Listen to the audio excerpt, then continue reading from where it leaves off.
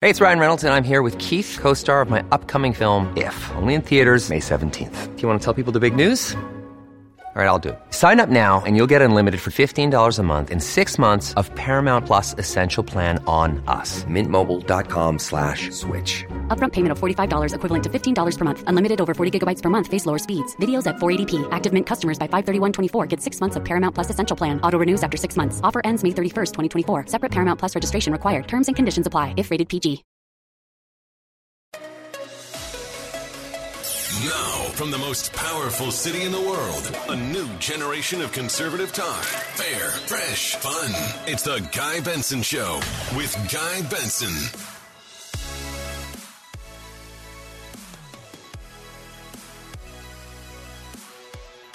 It is Thursday, the 1st of September, 2022. I'm Guy Benson, back here on the Guy Benson Show. Very glad to return to this microphone and to this audience after a bit of a respite, a vacation. But I've been raring to go and excited to be here. Thank you very much for listening. A new broadcast month here on the program, where our website, our online home, is GuyBensonShow.com. Many ways to listen live, which we encourage between 3 and 6 p.m. Eastern. That's every weekday. If you can't listen live, we have a podcast growing in popularity thanks to all of you. Totally free on demand every day. GuyBensonShow.com, FoxNewsPodcast.com, or wherever you get your podcasts. Here's what we've got in store for you on the show today. Mollie Hemingway, later this hour. I think she might have a few things to say about the Trump investigation in Mar-a-Lago, and President Biden's giving some speech tonight about democracy, supposedly. We will ask Mollie about that. In our next hour, U.S. Senator Bill Cassidy, who's also a medical doctor, he is going to join us in studio here in Washington, D.C., the Republican of Louisiana, right here. Looking forward to that conversation. And in our final hour, Rece Davis, the host of College Game Day on ESPN, college football guy, he will be here to talk about not just the Week 1 matchups upcoming, but also a few other issues across the landscape of college football and college sports. I'm a big sports guy. Rece Davis, I think, is just terrific, and I'm looking forward to having that discussion with him in our final hour, the happy hour, here on The Guy Benson Show. I'd like to begin by telling you a story now that I'm back from this holiday, and the story ties into a news theme and a political issue that we have talked about many times on this show. And I think at some point you might get a gist or a sense of where I'm going with this. So here's the story. It was, was it just yesterday? It was yesterday. When you fly long distances and there's all sorts of moving parts to a trip, you sometimes come to lose sight of what day it is and where you are. You're sort of like out of your own body. I think I'm mostly un-jet lagged at this point, pretty sure. But yesterday, we flew back, Adam and I, from Europe to the United States, and our final leg of this very lengthy journey was from Dublin, Ireland. And we got to the airport in Dublin plenty early because we had heard you need a lot of time. I said, okay. So we get there, it's probably, mid-morning. And you get to an airport, and it's a pretty normal deal, standard. If you're used to airports in the United States, there's not that much different about what we did. You go and you check in, you've got your boarding passes, and you've got all your luggage, and you wheel over to security. And we waited in quite a long line to get to security, where they put you into new lines. Then you get into, the little area where you're putting all of your earthly belongings, basically, into these little trays and shuttling them down a conveyor belt into the X-ray machine, or whatever they're going to call it. And you've got your electronics that you've taken out, right? If it's larger than a phone, that has to come out. And if you've got liquids, they have to be a certain size, and they like you to put them in a little Ziploc bag and take them out, and all of it. And we had a real stickler in our lane. This older gentleman was interrogating every person and micromanaging the whole process. And I was just trying to not be rude or some sort of, American tourist. So I was very polite. I wanted to say, yeah, I know the drill, sir. Thank you. Fine. All the luggage goes through. Adam got a secondary screening with some swabbing of his belongings and his hands for, I guess, bomb residue or something. So that was an extra delay. So we finally get through security. Now, typically at that point, what do? You take your luggage, you take your traveling companions, and you walk down to your gate. You cool your heels, maybe get a drink, maybe get a bite to eat until it's time to board. Not so in this case.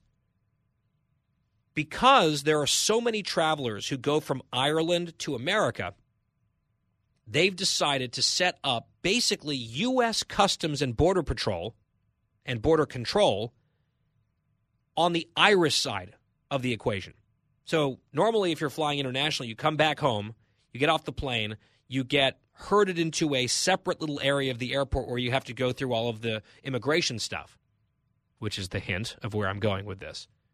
But in Ireland, I guess the traffic is so heavy to the United States that the U.S. government has set up their own security system on the Irish side. So when you fly back to the U.S., you don't have to go through all of it there. Interesting. I've only seen this once before, I think.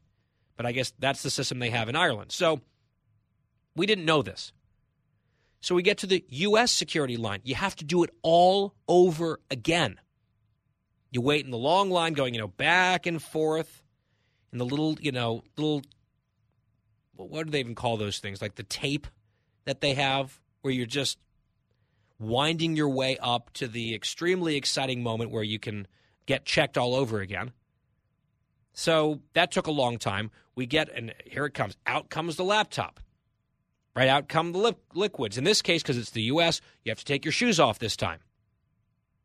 Through the conveyor belt they go for yet another scan. I guess the Irish one wasn't good enough. We need an America one, too.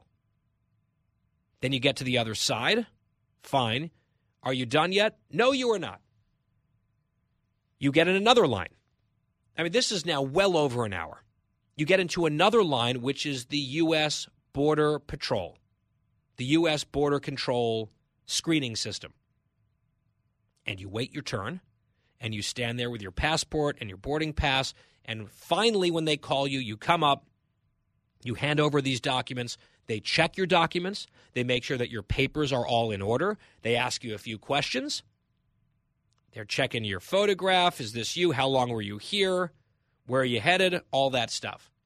And then finally, when they're satisfied, the officer says, okay, you're free to go. And then you head to your gate. So this was a lengthy ordeal. I don't tell you this whole story just to whine about travel annoyances. I'll do that later in the show, actually. So there's a tease. Now, the point to all of this is after going through all of those steps and coming through the Customs and Border Patrol checkpoint,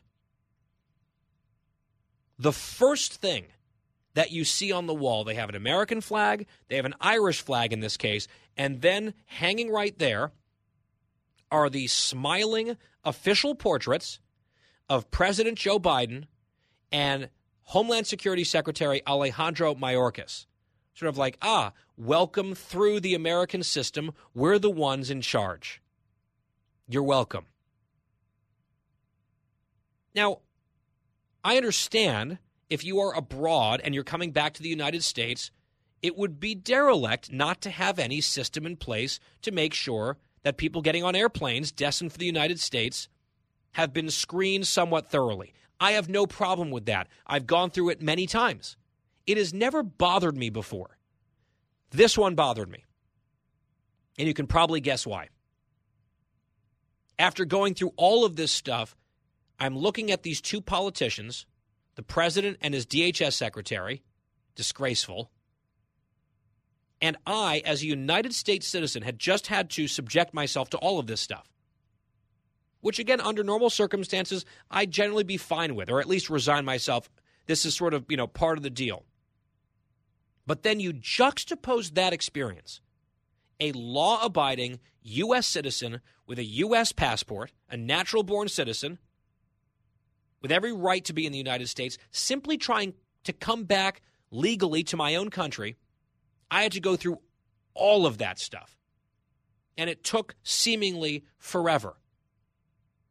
And by the way, if I had decided, you know what, I don't feel like this today. I don't want to do this. I just want to be in America. I don't care what these people say. I'm just going to, bull rush the CBP checkpoint.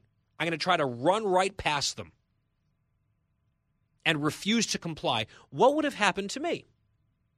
Would I have been detained? Would I have been likely charged? Yes. Because these are the rules, these are the laws. The United States is a sovereign country. Even if you live there, you have to abide by our immigration standards, practices, and laws. That is the social contract. That is the agreement that we've made. And yet, at the southern border in this country, you have thousands of people simply walking into the country every day. And you have thousands of people, tens of thousands of people, 50 to 60,000, in fact, every month, walking into the country and not getting stopped. And they are allowed, in many cases, to stay here. In fact, it is really hard under the new rules, under this administration, to deport them if they're found, if you can even look for them. And if they've committed the crime of entering the country illegally, that is not a deportable offense. Even if they have been convicted of subsequent crimes of a whole array of categories, they are not eligible for deportation. There's like a welcome mat. If you don't abide by our laws, if you come into this country unlawfully, welcome. We might process you. We might not have the resources or manpower to catch you. But you'll be, in all likelihood, there's a very good likelihood that you will be able to stay. People flying in who are foreigners to the United States have to be vaccinated. Come through the southern border, not the case. Some of these rules are scrupulously enforced. Right? The U.S. immigration laws are scrupulously enforced, or were, against me, a U.S. citizen, just coming back from my vacation. But if you are an illegal immigrant coming from all over the world, by the way, to Mexico, to the southern border, there's a very good likelihood, a very good chance, based on the data and based on the policies and based on the incentives, that if you just walk across the border undetected or detected and they can't catch you, or you turn yourself in and get processed, you're going to be able to stay, and it'll be very hard to ever remove you. And you know what? Even as a non-hardcore border hawk, that really bothers me. That pisses me off.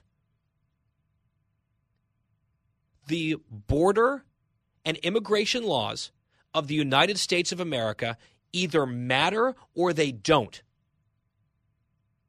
And what we're hearing from the powers that be, the elites running the country right now, is that the laws actually do matter a lot for some people, like U.S. citizens in this case, but they matter a hell of a lot less for illegal immigrants. What on earth are we doing? Again, if I tried to rush through the security line and refuse the screening from CBP, I would have been tackled, handcuffed, detained, interrogated, and probably charged. I guess my mistake would have been not just coming to the southern border.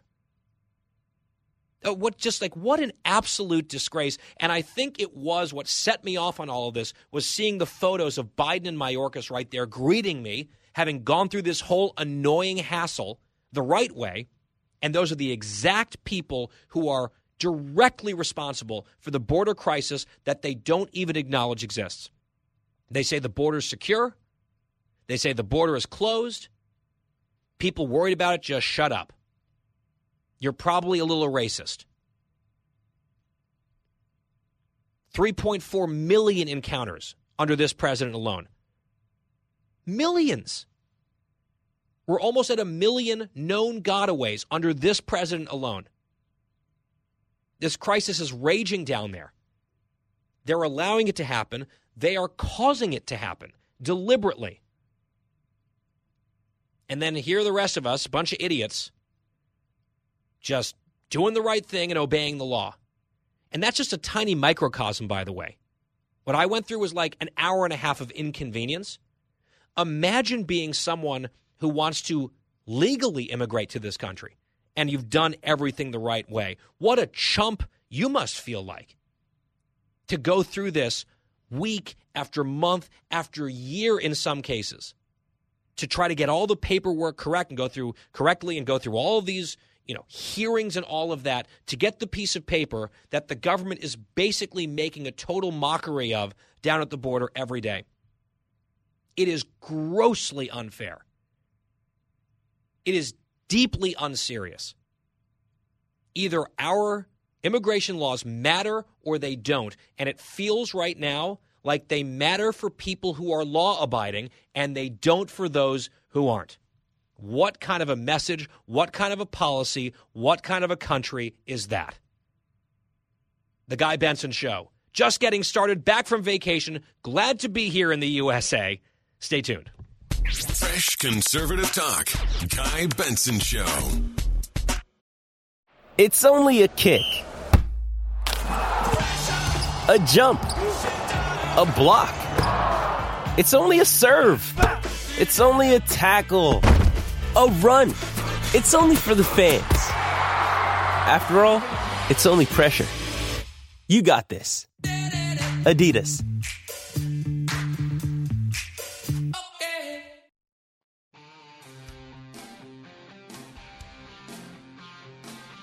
I'm Guy Benson. We're back. I just unburdened myself in the opening monologue about these totally flagrant, incoherent double standards on immigration. And part of what probably also fueled that frustration was this exchange. We had Peter Doocy on the show in my absence earlier in the week talking about this with White House Press Secretary Karine Jean-Pierre on this very subject. If you missed it, here's cut 17. How come migrants are allowed to come into this country unvaccinated, but world-class tennis players are not? You're talking about which world-class tennis player? Novak Djokovic. So they're two different things. But how is it two different things? Somebody unvaccinated comes over on a plane. You say that's not okay. Somebody walks into Texas or Arizona unvaccinated. They're allowed to stay. Why? But that's not how it works. Like we actually no. I know that that's not what you guys want to happen, but that is what is happening. But that's not. It's not like somebody walks over and that's not how. That's exactly what's happening. Thousands of people are walking in a day. Some of them turn themselves over. Some of them are caught. Tens of thousands a week are not. That is what is happening. Does she even know? Honestly. Does she understand what's happening? She's like, well, they're totally different things. Why? This is great work by Peter Doocy. Great. Why are they different? Just, well, it's not really how this works. Explain that. How so? You dig down a little further. Well, it's not like people are just walking in here. Yes, they are. Like, what? What planet are you on? By the thousands.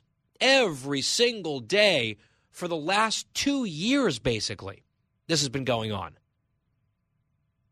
And the reason that she has to play dumb, I suspect in this case, is because they don't actually have any satisfactory answers to any of this stuff. Right? They're fighting in court to end Title 42, to end the public health emergency, which was the mechanism at the southern border to quickly remove people. They're trying to end that because activists want them to do that, but the mandate on vaccinations coming in legally remains in place. How does that make any sense? It doesn't. So we get answers like that from KJP and the administration. Molly Hemingway is here next. This episode is brought to you by La Quinta by Wyndham. Your work can take you all over the place, like Texas. You've never been, but it's going to be great because you're staying at La Quinta by Wyndham. Their free Bright Side breakfast will give you energy for the day ahead. And after, you can unwind using their free high-speed Wi-Fi. Tonight, La Quinta. Tomorrow, you shine. Book your stay today at LQ.com.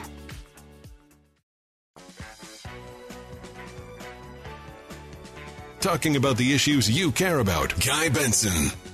GuyBensonShow.com is our website. All sorts of goodies there related to the program. Much content. Very exciting. Plus, you can listen live there. The podcast is free on demand there. GuyBensonShow.com. With us now, Mollie Hemingway, editor-in-chief of The Federalist, Fox News contributor, author of Rigged. You can follow her on social media at MZ Hemingway. So, Mollie, welcome back. Good to have you here. Great to be here. Before we get to other matters, I'm informed by my staff that while I was out of the country on vacation, you have had, I don't even know what to call this, a glow-up, a makeover extraordinaire, a new look Mollie Hemingway. I haven't seen you on the air since I left.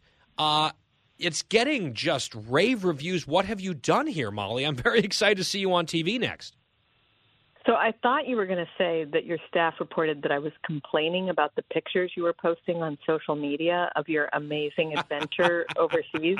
I mean, it looked wonderful, but at some point I was like, okay, it's actually just making me feel bad. I would like to be on this fun adventure. I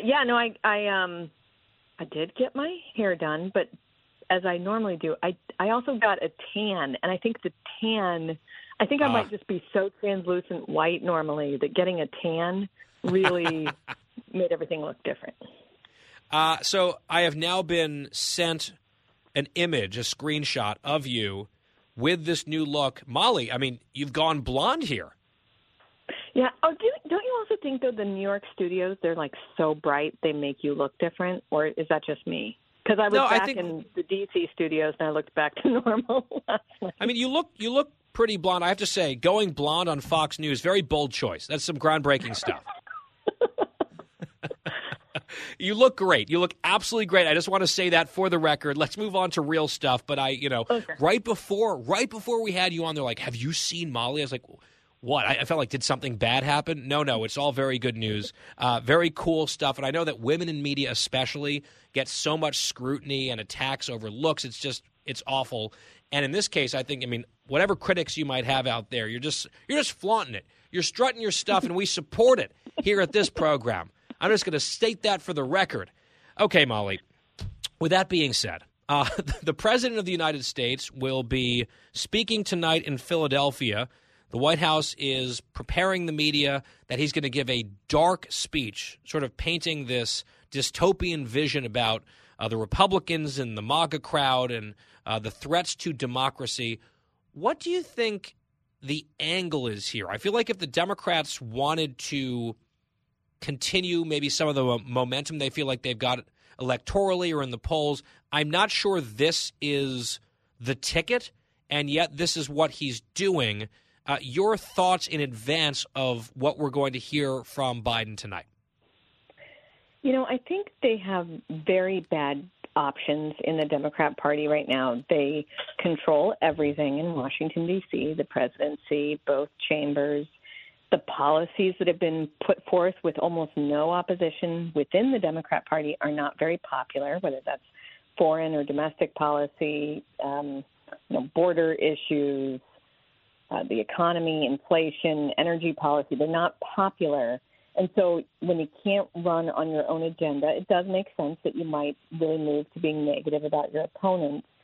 But I think the reason why it's not a great idea for Joe Biden in particular is that his entire candidacy and campaign and inaugural speech were all about how he would be this hopeful unifier, a competent unifier. He's already not done the competent part, and now he's not being a unifier. He's really not being a unifier, obviously. Oh, and he hasn't for quite some time, right? He was talking about George Wallace and, all the segregationists. So Jefferson Davis, I believe, made an appearance in that speech about so-called voting rights. Now this is, a speech about democracy. And here's the thing, Mollie, I don't think that there are, no points that can be made about the current constellation of the Republican Party, that they're like beyond reproach on certain issues related to elections or anything like that.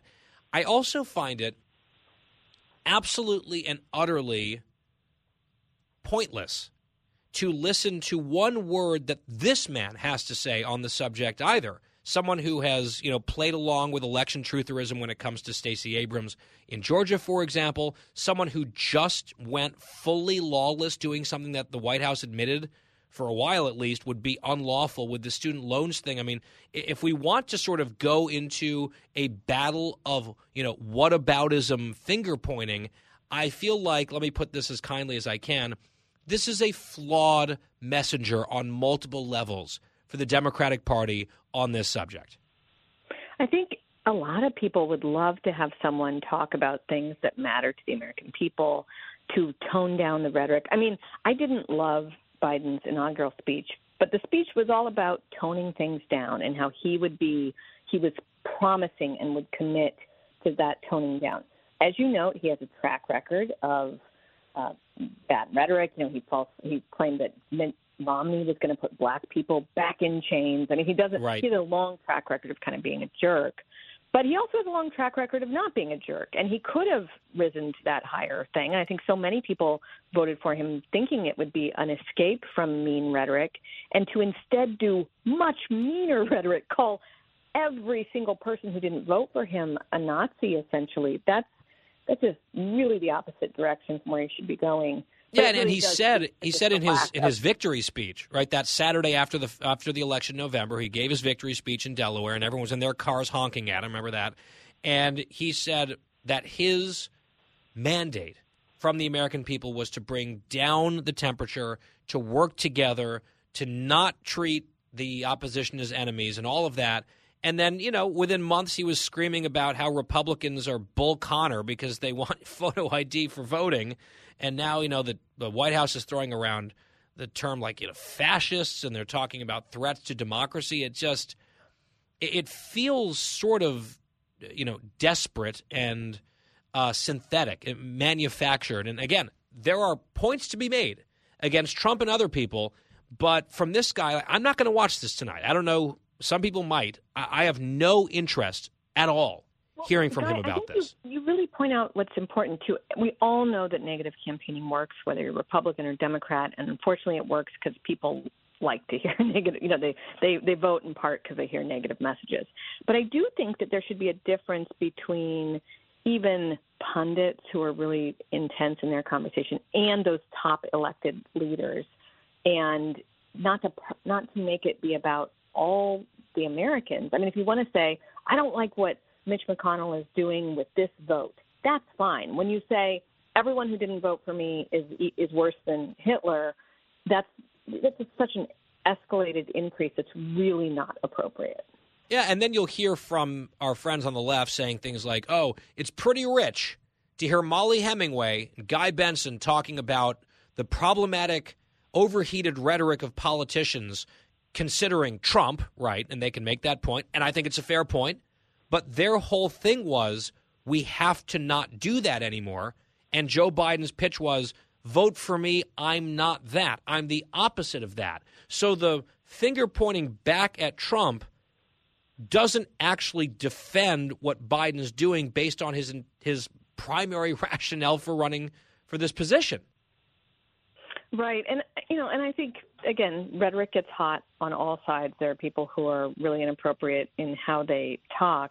But this is a very serious escalation because it goes after the American people. And you do worry when you're going after large groups of people who are identified by how they vote or what their politics are. Historically, that doesn't work out well. So for all the people who claim to be so worried about authoritarianism or totalitarianism, this is when the loud clanging bells should be going off. And, you do have to worry about it on your own side, on other sides, but this is just not healthy. And, again, it's really only because there's no policy to go on. And I think a lot of people in D.C. understand that if we're talking about inflation, if we're talking about the border, if we're talking about the economy, that's not going to go well for Democrats. And that's a bad situation that they're in, but it's of their own making. And it would be better to work on improving those things than attack people.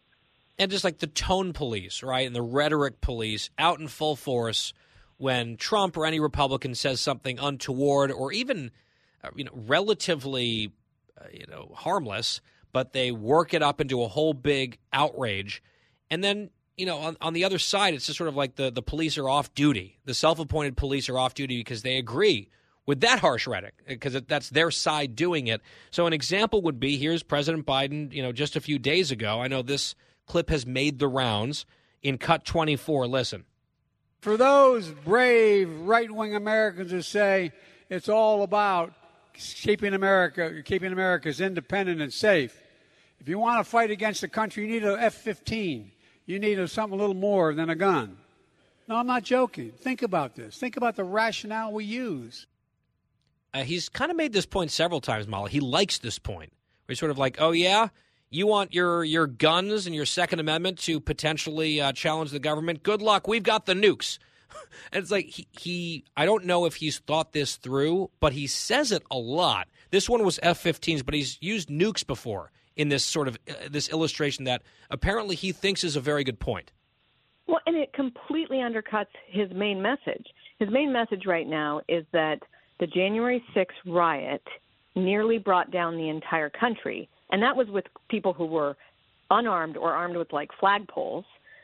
So those people could have nearly brought down the country, but on the other hand, you need an F-15 if you want to bring down the country. I mean, he's completely at odds with his own argument. Not to mention that he's just, like, factually incorrect. He keeps on saying that you can't buy a cannon. You can buy one now. You could have bought one at any point in time in the American history. Yeah, no, he likes that one, too. It's just wrong. Understand basic facts. Hey, actually, there's another one here. Cut 23. This was Mary Catherine Ham, my dear friend, saw this clip of Biden, and she tweeted, "Help, I'm being misinformationed." Listen to Cut 23. Do you realize the bullet out of an AR-15 travels 5 times as rapidly as a bullet shot out of any other gun? No, I didn't realize that because it's wrong. That's not true at all. There are bullets that move faster, but also what a stupid talking point anyway. Like if you're shot at by a 9mm handgun, that you can dodge it Matrix style to get out of the way of the bullet. Like it's just a bizarre, it's just factually inaccurate and bizarre. All right, so let's talk about the Mar-a-Lago raid and the FBI investigation and the DOJ documents, and we've now seen the photo of all these classified documents sort of strewn on the floor, illustrating how many of them there were. And the Trump team, I guess the legal team, had attested in some letter, oh, yes, we've handed over everything. There's been a thorough search. Obviously, that could not have been true because there was a lot of classified material that was marked as classified still at Mar-a-Lago, and they recovered it during this raid a number of weeks ago now. Molly, I've been reading your tweets. I think that we may have some disagreements on this issue broadly, but I'll just tell you where I'm coming from. I have no interest in defending Trump on this. I have serious doubts that he declassified this stuff because you need to have some record of that, or at least you might need to have some record of that. I think sort of his claims that he did, I'm dubious of them. I think to have your lawyers say that you turned over everything and there was a big search and there was nothing left and then all of this stuff was found, that's a bad look. I think probably this amounts to a violation of the law. I don't want to even try to defend him on it. What I do want to say is if he did break the law here, and again, we need all the information. We're getting more of it seemingly by the day. If he did break the law on the handling of classified information and, obstructing in some way efforts to get that material back, if indeed they are moving toward an indictment on that front, as our colleague Andy McCarthy seems to believe they are, and he's a longtime prosecutor, he's reading some of the tea leaves, he wrote a piece about it that I read today. If they're moving toward an indictment, I don't see how you can do that in any way that seems fair or even-handed, given the decision not long ago to not charge Hillary Clinton for the egregious mishandling of classified materials in, I think, clear violation of the law in a way that arguably was worse. So that's sort of where I'm sitting on this, and I wonder how you're feeling about it, and just feel free to react. Yeah, so first off, we have a piece that will be out at the Federalist, I think, tomorrow from our senior legal correspondent, Margot Cleveland, who will be writing about how actually it might not be true that they broke the law even if you accept the FBI's facts, like that the lawyers said that they did a thorough search, they turned over everything, but then they did this raid and they found more. Even if you accept those facts, and I think a lot of people have a lot of reason to just not trust the FBI's laying out of claims or the Department of Justice, that that might not have actually even been a violation of law, assuming that they weren't concealing anything, meaning they do a thorough search, they do their best effort. It turns out later that there's more stuff that was found elsewhere. They're not under any obligation to voluntarily turn that over necessarily. It's kind of a complicated legal argument, but the point just being it's not even as cut and dry, even if you accept the entirety of the Department of Justice's claims. But yeah, to your point, this is a group of people that fabricated evidence to secure a warrant to spy on the Trump campaign. They engaged in years of misconduct, knowingly pushing this Russia collusion hoax years after at the very least, if they ever believed it, years after it had been debunked within the Bureau. They just don't have the integrity to pursue this Get Trump operation, and they particularly don't after they went out of their way to exonerate Hillary Clinton, who wasn't even a president, who didn't have an opportunity to declassify anything, who obstructed justice, who lied or who made false statements when she was interviewed by the FBI, who they went out of their way to let her go. So, it's just over. You set the precedent that nobody would prosecute a paperwork issue like this when the case was much worse for the individual. You certainly can't go after Trump when you've lost all credibility because of how you've pursued vengeance against him in the previous few years. That's my view. Our guest is the new look, Mollie Hemingway, editor-in-chief at The Federalist, Fox News contributor. Mollie, looking forward to seeing you next on TV with these golden locks. We always appreciate your time, and we'll talk again very soon. Take care. Bye, Guy. It's The Guy Benson Show. We'll be right back. The Guy Benson Show. More next. This episode is supported by FX's Clipped, the scandalous story of the 2014 Clippers owner's racist remarks captured on tape and heard around the world. The series charts the tape's impact on a dysfunctional basketball organization striving to win against their reputation as the most cursed team in the league. Starring Lawrence Fishburne, Jackie Weaver, Cleopatra Coleman, and Ed O'Neill. FX's Clipped, streaming June 4th, only on Hulu.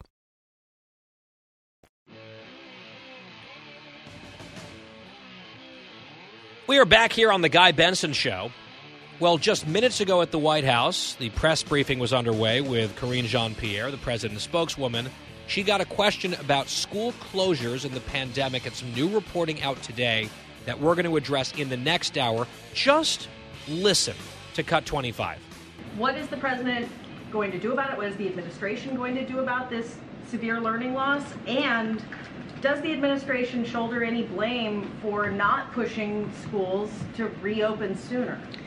So let's step back to where we were not too long ago when this president walked into this administration, how mismanaged the pandemic, the response to the pandemic was, how 47% of schools were, in less than 6 months, our schools went from 46% to open to nearly all of them being open to full time. That was the work of this president. Absolutely shameless. Pathetic. I don't know what else to say. Pathetic. We'll tackle that and related issues when we come back. A brand new hour of The Guy Benson Show is straight ahead.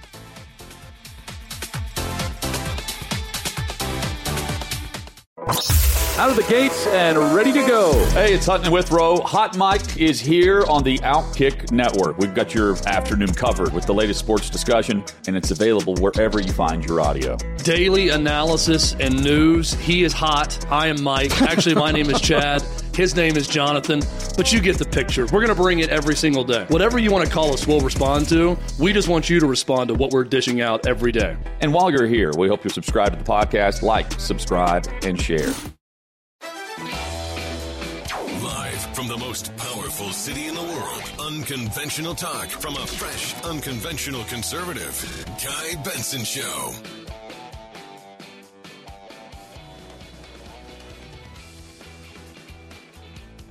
It's a fresh hour of The Guy Benson Show. Back here and very pleased to be here with all of you. I'm Guy Benson. Our website, GuyBensonShow.com. Podcast is free every single day on demand. Still to come, Senator Bill Cassidy of Louisiana. He'll be here in studio later on this hour. Reese Davis of ESPN coming up in our next hour. Fox News alert as we get going here. The Dow up today, 146 points at the close, ending at 31,657. But we played you the soundbite right before the break, at the top of the hour, from today's press briefing at the White House. Jaw-dropping shamelessness from the White House. The spokeswoman for President Biden confronted over new reports, new data on massive, catastrophic learning loss among American children during the pandemic. And she had the audacity to pretend like that was due to the mismanagement of the pandemic by the previous administration, the Trump administration. And that really Biden was responsible for the schools opening back up. I'm almost at a loss for how big of a lie that is, to describe how deeply mendacious that is. I shouldn't have to explain it because we all just lived through it very recently. Donald Trump, for any number of his faults, very correctly and early on said that the schools needed to reopen, and a bunch of resistance leftists all across the country decided to do the opposite because that's how they'd govern, like a bunch of baby children. Oh, if Trump says X, we'll do Y. Even if Trump is right, doesn't matter. They caused the harm. A bunch of selfish, self-interested teachers' unions, the patrons of the Democratic Party, pursuing this anti-science, anti-child agenda. They kept schools closed. Look where they were closed the longest. Public government schools in blue jurisdictions. It's that simple. And it turns out that really, really harmed the kids who were suffering from those policies. While private schools and redder areas opened the schools and kids suffered less. And this administration is going to actually try to pretend that that's somehow Trump's fault and Biden deserves credit for schools finally opening for the current school year in some cases? Are you kidding? What they don't want to talk about is the results that sparked the question. Here's the New York Times story about it.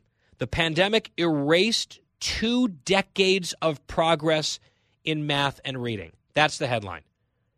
National test results released Thursday showed in stark terms the pandemic's devastating effects on American school children, with the performance of 9-year-olds in math and reading dropping to the levels from 2 decades ago.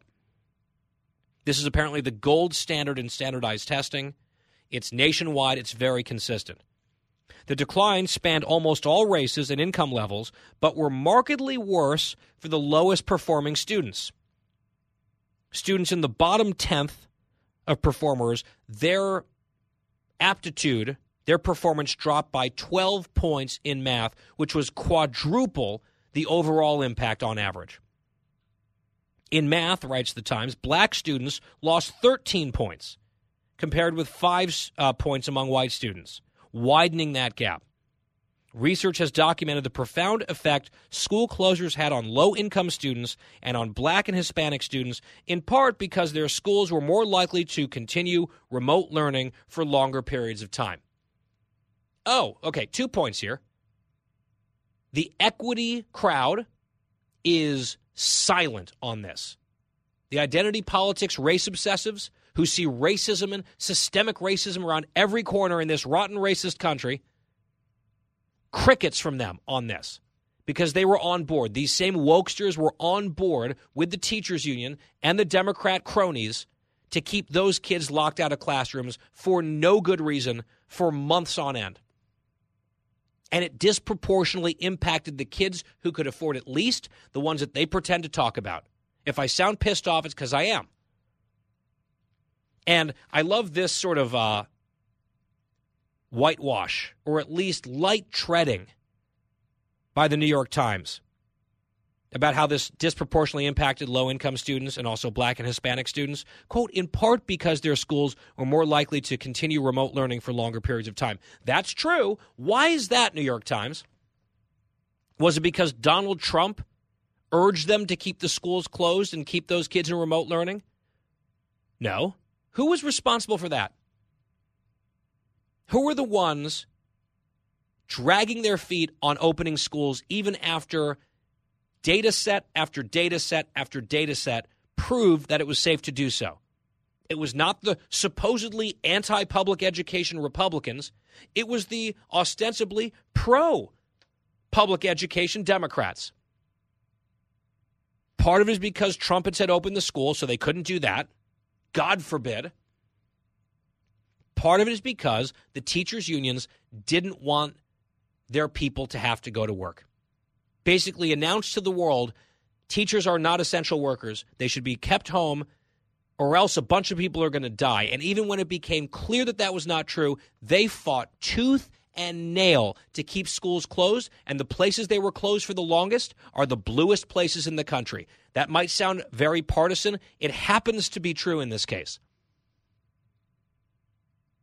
It is beyond galling to hear this White House and this administration try to pretend like somehow this is Trump's fault and the real hero in the story is Joe Biden. Are you bleeping kidding me? I see Randi Weingarten, perhaps one of the most responsible parties in the entire country for this harm to these students. She's tweeting about how terrible the learning loss is. I know sometimes in politics you say, how dare you, and it's sort of like a joke. This is an actual how dare you moment. How dare you, Randi Weingarten, lament what you have done. You did this. And Democrats did this. And they are hoping that the rest of us are dumb, idiotic morons with the memories of a gnat. Don't believe them. They are lying. Make them pay for it. There's an election coming. And you know what? I have some more to say about this relatedly on the election front. We'll get to that right after this. Guy Benson Show.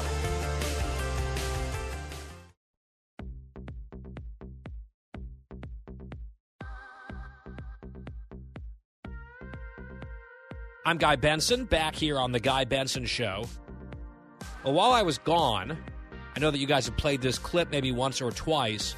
The Florida primaries were last Tuesday, with Governor DeSantis and Senator Rubio unopposed on the Republican side, and then some interesting matchups on the Democratic primary, especially on the governor's race. The battle to take on DeSantis in November. Nikki Fried was one of the candidates. Charlie Crist was the other. And I know one poll toward the end had Nikki Fried winning. She got blown out by like 20 points. So another Florida polling failure in the Democratic primary, at least. Charlie Crist has become the standard bearer of the Democratic Party. He wants his old job back. And this ties into what we were just talking about in the last segment. Let me just pause for a moment and remind you about Charlie Crist, that he is a soulless politician who seeks power for the sake of power. He believes absolutely nothing.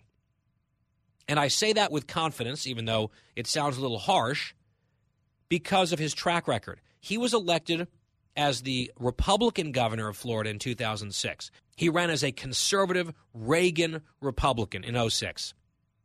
Then in 2010, he was running for United States Senate in the primary. He thought that the field would clear for him as the governor.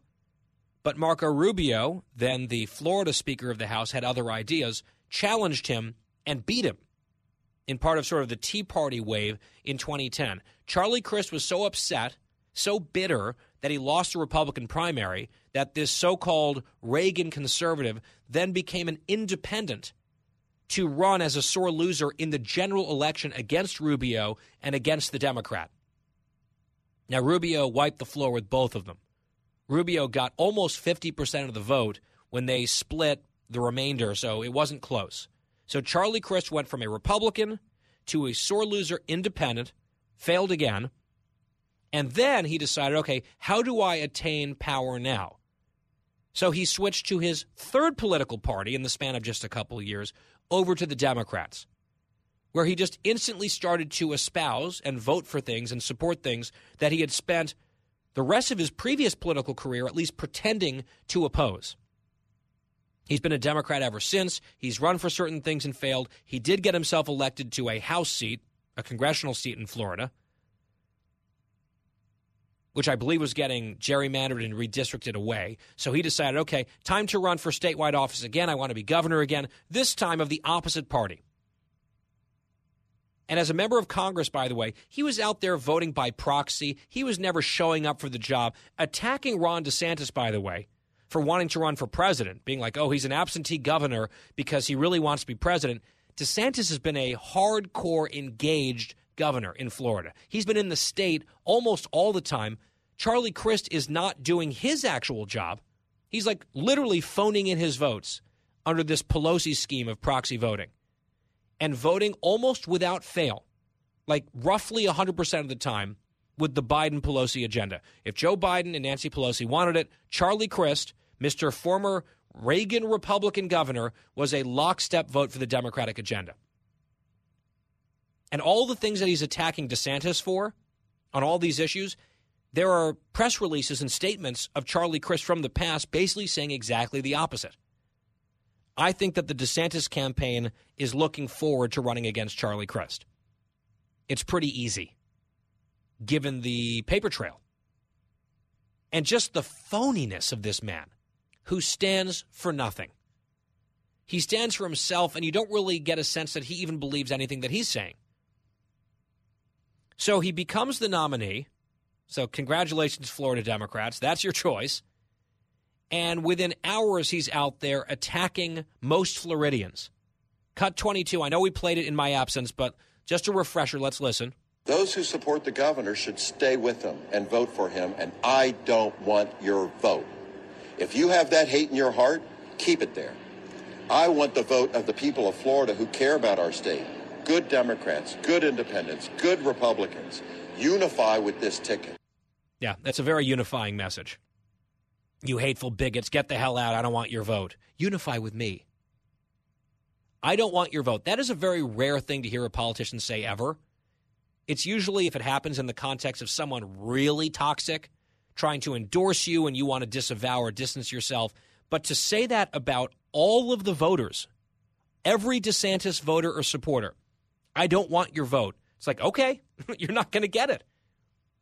He is treating more than half of the state as deplorable bigots whose votes he rejects. He doesn't even want them to consider voting for him. Governor DeSantis has an approval rating in the mid to high 50s in that state. A large majority of the state is happy with the performance of Ron DeSantis. Hundreds of thousands of people have moved to the state of Florida because of the results in that state. And here's Charlie Crist angrily saying he does not want any of those people to even think about voting for him. I think that's probably music to the ears of the DeSantis campaign. Then on top of all of it, seemed like that was a very bad mistake for a politician to make. You'd think a guy who is just a career politician, this is his whole life, might have more sense than to say something like that, but at least you could say that's off the cuff. What's not off the cuff was another big decision that he made within hours or days of winning the nomination, which was selecting his running mate. This was a premeditated, you would think, carefully considered choice. And his choice was Carla Hernandez Matz, who is literally a union boss, a teachers union boss down in Miami.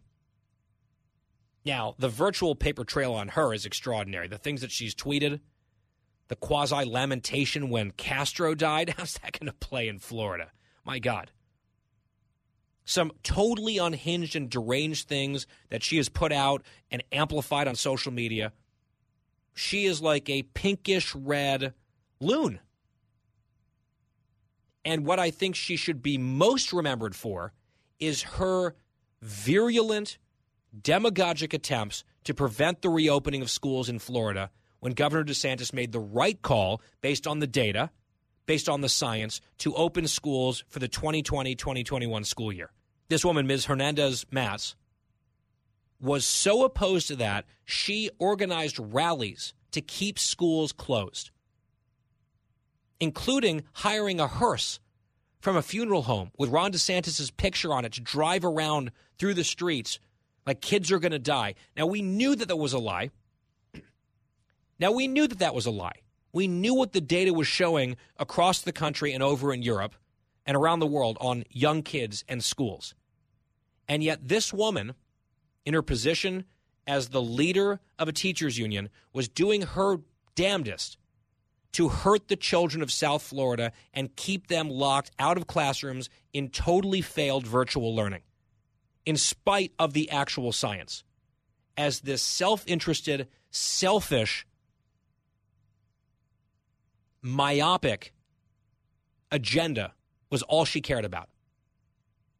And given what she has done and said publicly on a whole host of issues, I truly cannot believe that Charlie Crist picked her as his lieutenant governor running mate on this ticket, particularly because her addition to the ticket allows the DeSantis campaign to revisit in a major way the whole issue of COVID, lockdowns, mandates, and closed schools. That is a contrast that absolutely benefits the incumbent. And the challenger has made the decision to accentuate the issue, an issue that DeSantis is itching to talk about as much as possible. And Crist is like, yes, let's make that as easy as possible. Let's put a teachers union boss who wanted the schools closed on the ticket and see how that goes. This is manna from heaven for Ron DeSantis and his team.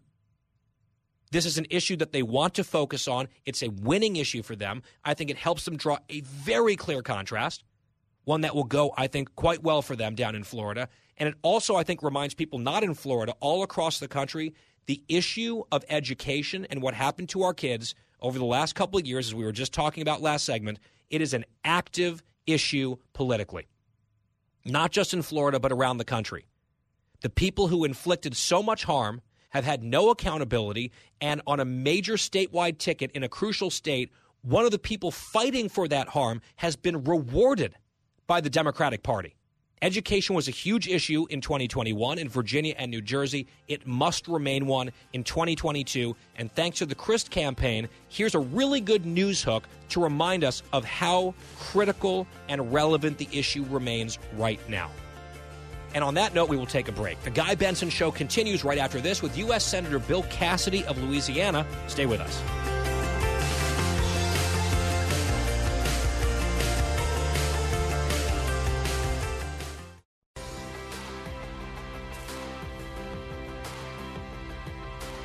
Talking about the issues you care about. Guy Benson. We are halfway through today's show here on The Guy Benson Show. Glad to be back in the chair after some time off. And I'm here in our Tony Snow studios in Washington, D.C. at the D.C. Bureau of Fox News. I'm very pleased to welcome in studio U.S. Senator Dr. Bill Cassidy. He's the senior senator from Louisiana, and he is a medical doctor, first elected to the Senate in 2014, re-elected in the last cycle.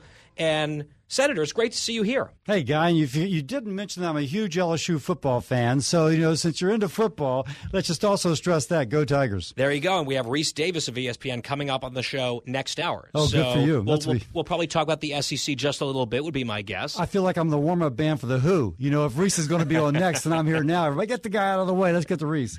well, let's get to some serious topics here before we move on to sports and some lighter stuff in the final hour.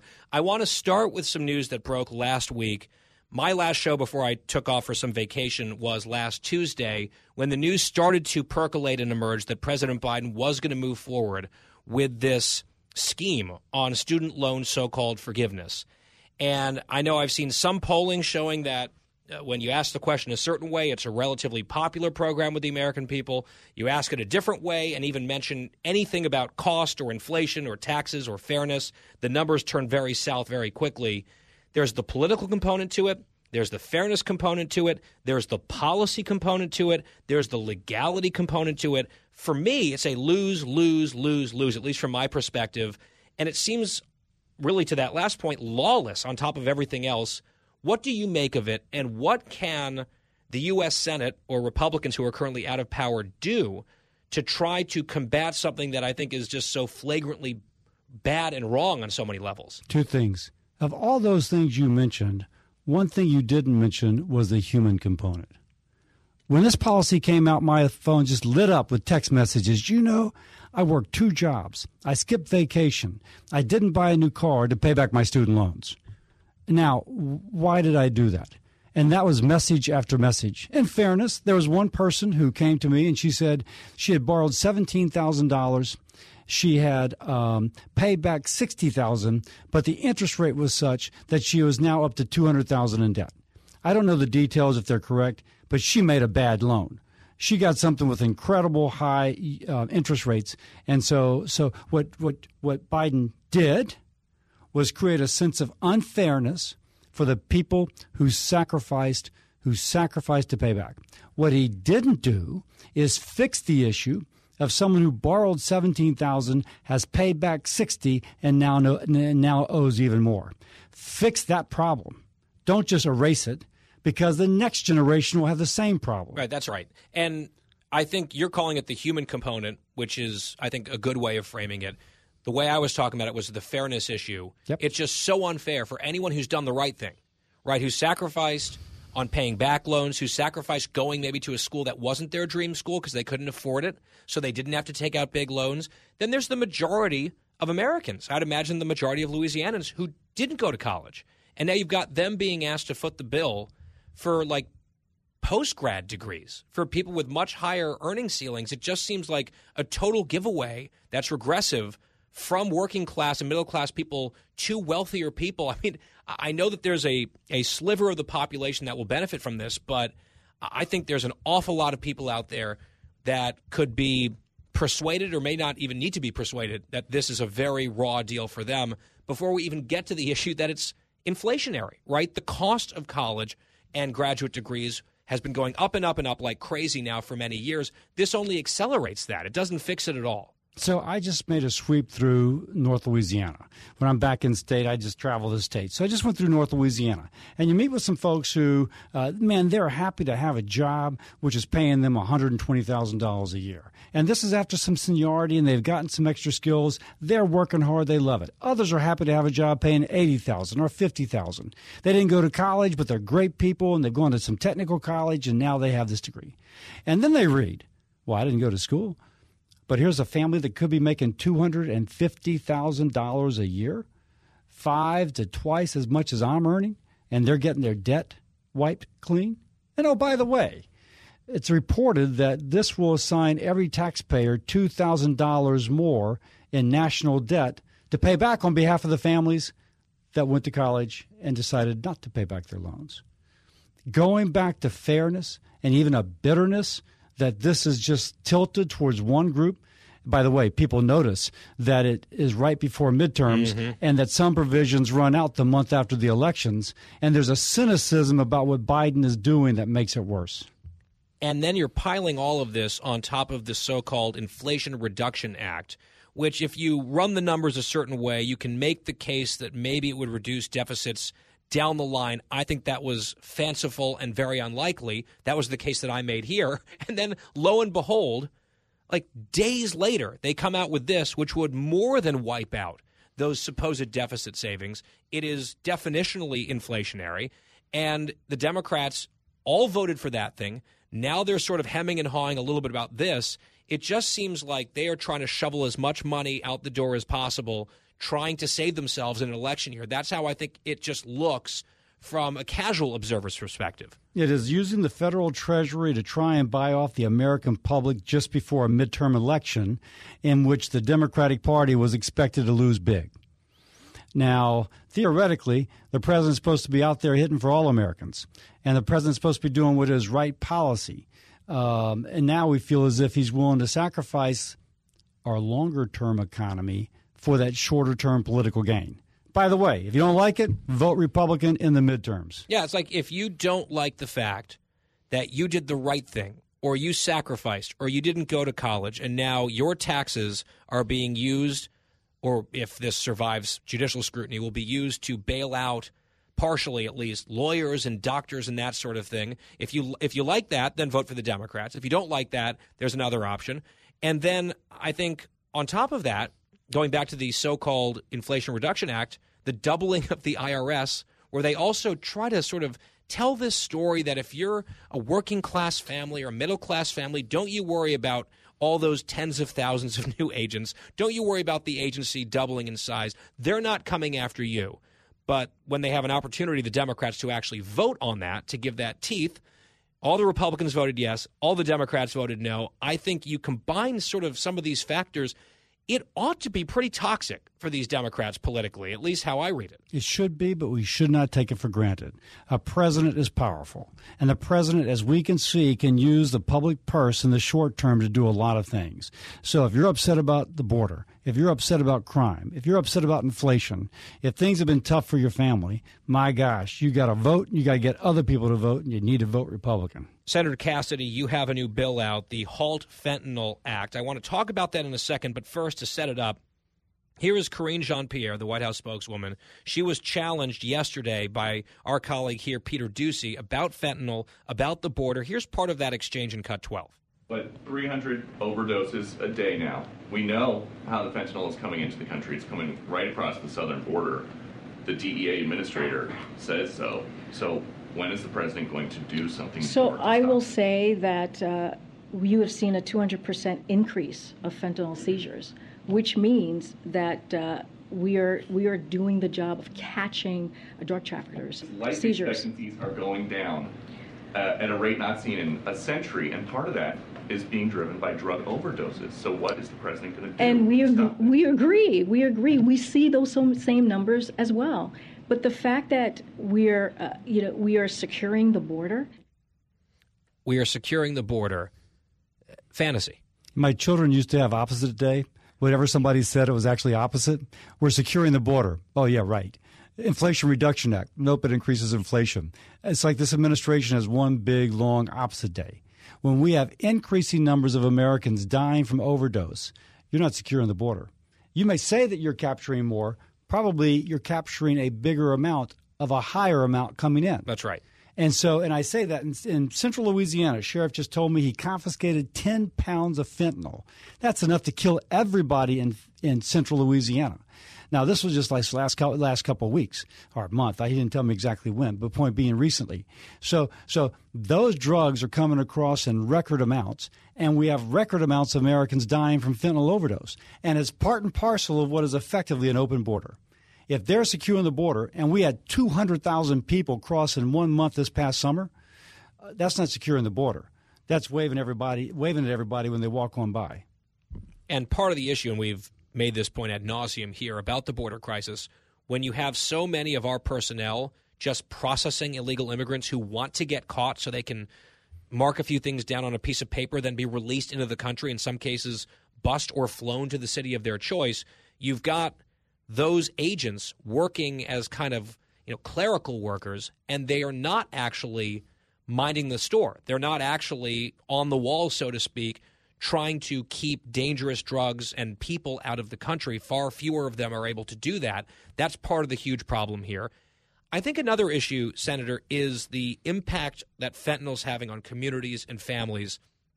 A lot of people sort of hear the word fentanyl, like, I think that's coming from China. We know it's deadly, but if you're not doing fentanyl or whatever, then maybe you're okay. It's not really that simple, right? Because other drugs are being laced with this stuff. You've got people, unbeknownst to them, ingesting fentanyl and dying, and it's wreaking this trail of havoc and misery across the country in a way that is devastating when you talk to some of the people impacted by it. 2 times as many people die a year from overdose as died in 10 years in Vietnam. And yet Vietnam scarred our national psyche. If we owe it to our fellow Americans to attempt to address this. And by the way, it is coming from China through Mexico across the border. There are ways to interrupt it. You mentioned earlier my Halt Fentanyl Act. It just gives law enforcement more tools. We also need to interrupt the financing. We're working on that as well. There's billions being moved out of our country that then go back to Mexico, that then go to China to keep this chain going. We need to interrupt that financing. There's a lot more we can do to make it better for fellow Americans. Senator Cassidy, in your intro, I mentioned that you're a medical doctor, and that's a huge part of your past. You've done a lot of work with lower-income patients.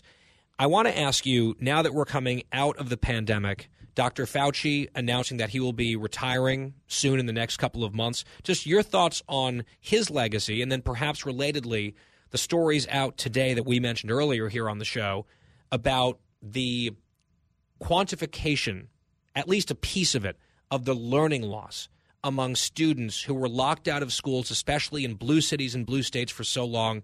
A lot of people were warning this is a disaster. It is anti-science. It doesn't follow the data. It happened anyway. And now some folks are trying to pretend like they're surprised that their own policies are wreaking all of this harm on so many kids in this country. I think we're just seeing the tip of the iceberg on what those closures really did. Several things about that. Fauci's legacy will be complicated. Fauci was at the front line of helping to find a diagnosis for AIDS and cures for AIDS. And since I was in my residency when that came out, and young men in their 20s and 30s were dying all over the place, I will always praise Fauci for his and others' ability to find cures for that disease. Period. End of story. Clearly, as regards the COVID crisis, it's a mixed bag. Things were said that in retrospect weren't true, and other things were said that were harmful. But having said that, I will blame the politicians. It shouldn't be a doctor, unless the doctor happens to be an elected official, who makes the final call. It is the politician who's supposed to balance the relative risk. Okay, the doctor is telling me this, but I can just know from common sense, if some lower-income kid whose mother has to work is at home by himself, he's not going to learn. That's common sense 101. I'm actually going to blame those elected officials in those blue cities and states elsewhere for shutting things down when common sense told you it was going to be very harmful. You were first elected to the Senate in a big Republican wave year, 2014. The GOP netted 9 Senate seats that cycle, which was wild. Yours was a very closely watched race against Mary Landrieu. You won that one. 8 new Republican colleagues of yours entered the Senate, net that year. Then you were reelected 2 years ago in 2020, which was much more of a mixed bag, where President Biden won the election. Republicans did not lose with coattails for President Biden. It was sort of, a split verdict in some ways by the American people, even though what happened in Georgia gave full control over to the Democrats in early 2021. Having now gone through those 2 electoral environments in your first 2 races, what's your overall thought on 2022? How are you sizing up November's election? Where is the energy of the voter? It is going to be up to that person listening right now who's frustrated with inflation, frustrated with the border, frustrated with the crime. If he or she gets out and votes and gets their neighbors to vote, as long as they're voting Republican, then we will win. And if not, if the energy's on the other side, we'll fight to a draw or lose. It is full court press. If you're frustrated with the things Guy and I are frustrated with, get out, vote, get others to vote. Do you think, last question, it is helpful for the Republican Party that so much of our discourse right now is once again surrounding the former president, Mar-a-Lago and all this stuff? I'm not saying it's not a real news story. Just it feels to me like the more he is front and center, the more the Democrats can at least try to make the argument, this is an election that's about a choice between the 2 parties as opposed to a referendum on what the Democrats have done for the last 2 years in full control of Washington. I think there's evidence that what you just said is true, losing that Republican seat in upstate New York and then losing that seat in Alaska. When our guys and gals get distracted and the other side gets energized, we lose elections. We need to keep our eye on the ball. We need to get out, work for electing good Republicans, and the more we're paying attention to other issues like Mar-a-Lago, I think the less effective we are. U.S. Senator Bill Cassidy, medical doctor of Louisiana, here on the Guy Benson Show in studio in Washington, D.C. It's great to see you, Senator. Thanks for Guy. coming in. Great to be with you, man. We'll take a quick break. We'll be right back on the Guy Benson Show. The Guy Benson Show. More next.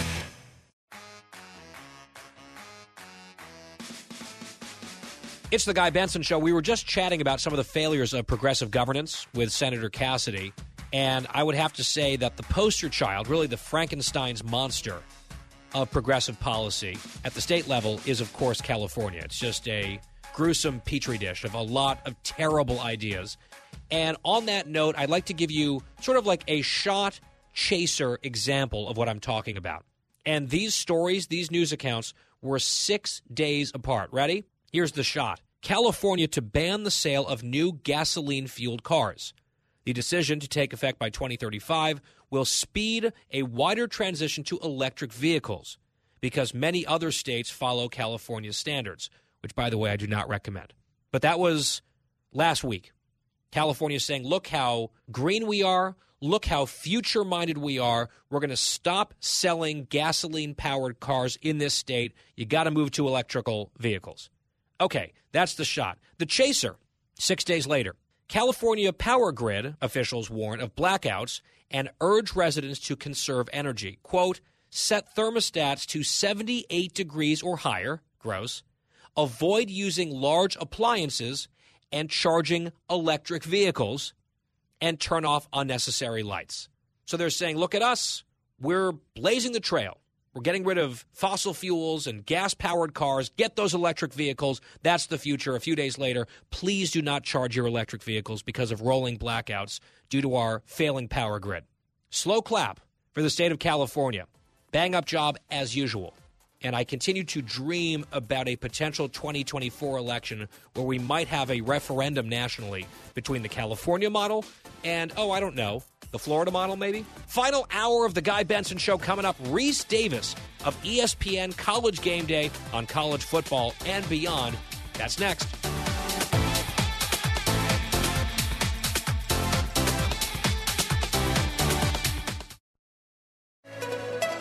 It's 5 o'clock in the most powerful city in the world, Washington, D.C. It's time for the Guy Benson Show Happy Hour, sponsored by the Finnish Long Drink. Finland's most popular alcoholic beverage has come to America. Visit thelongdrink.com. And now, here's your host, Guy Benson.